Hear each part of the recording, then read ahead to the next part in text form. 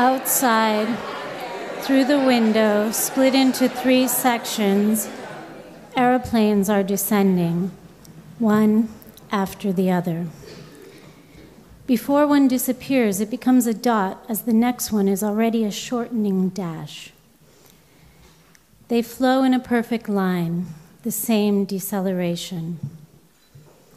There I am, and there is this line.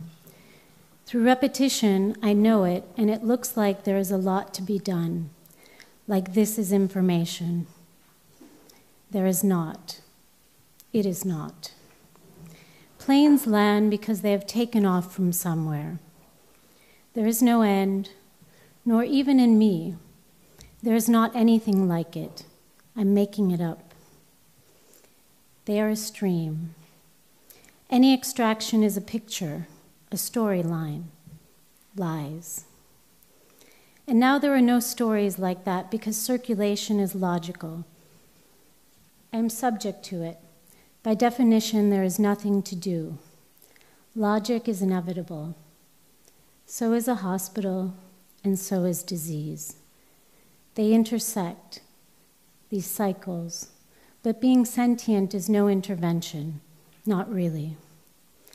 It's cast, a tidy drawer. Tell me lies, I'll tell you lies. It passes the time.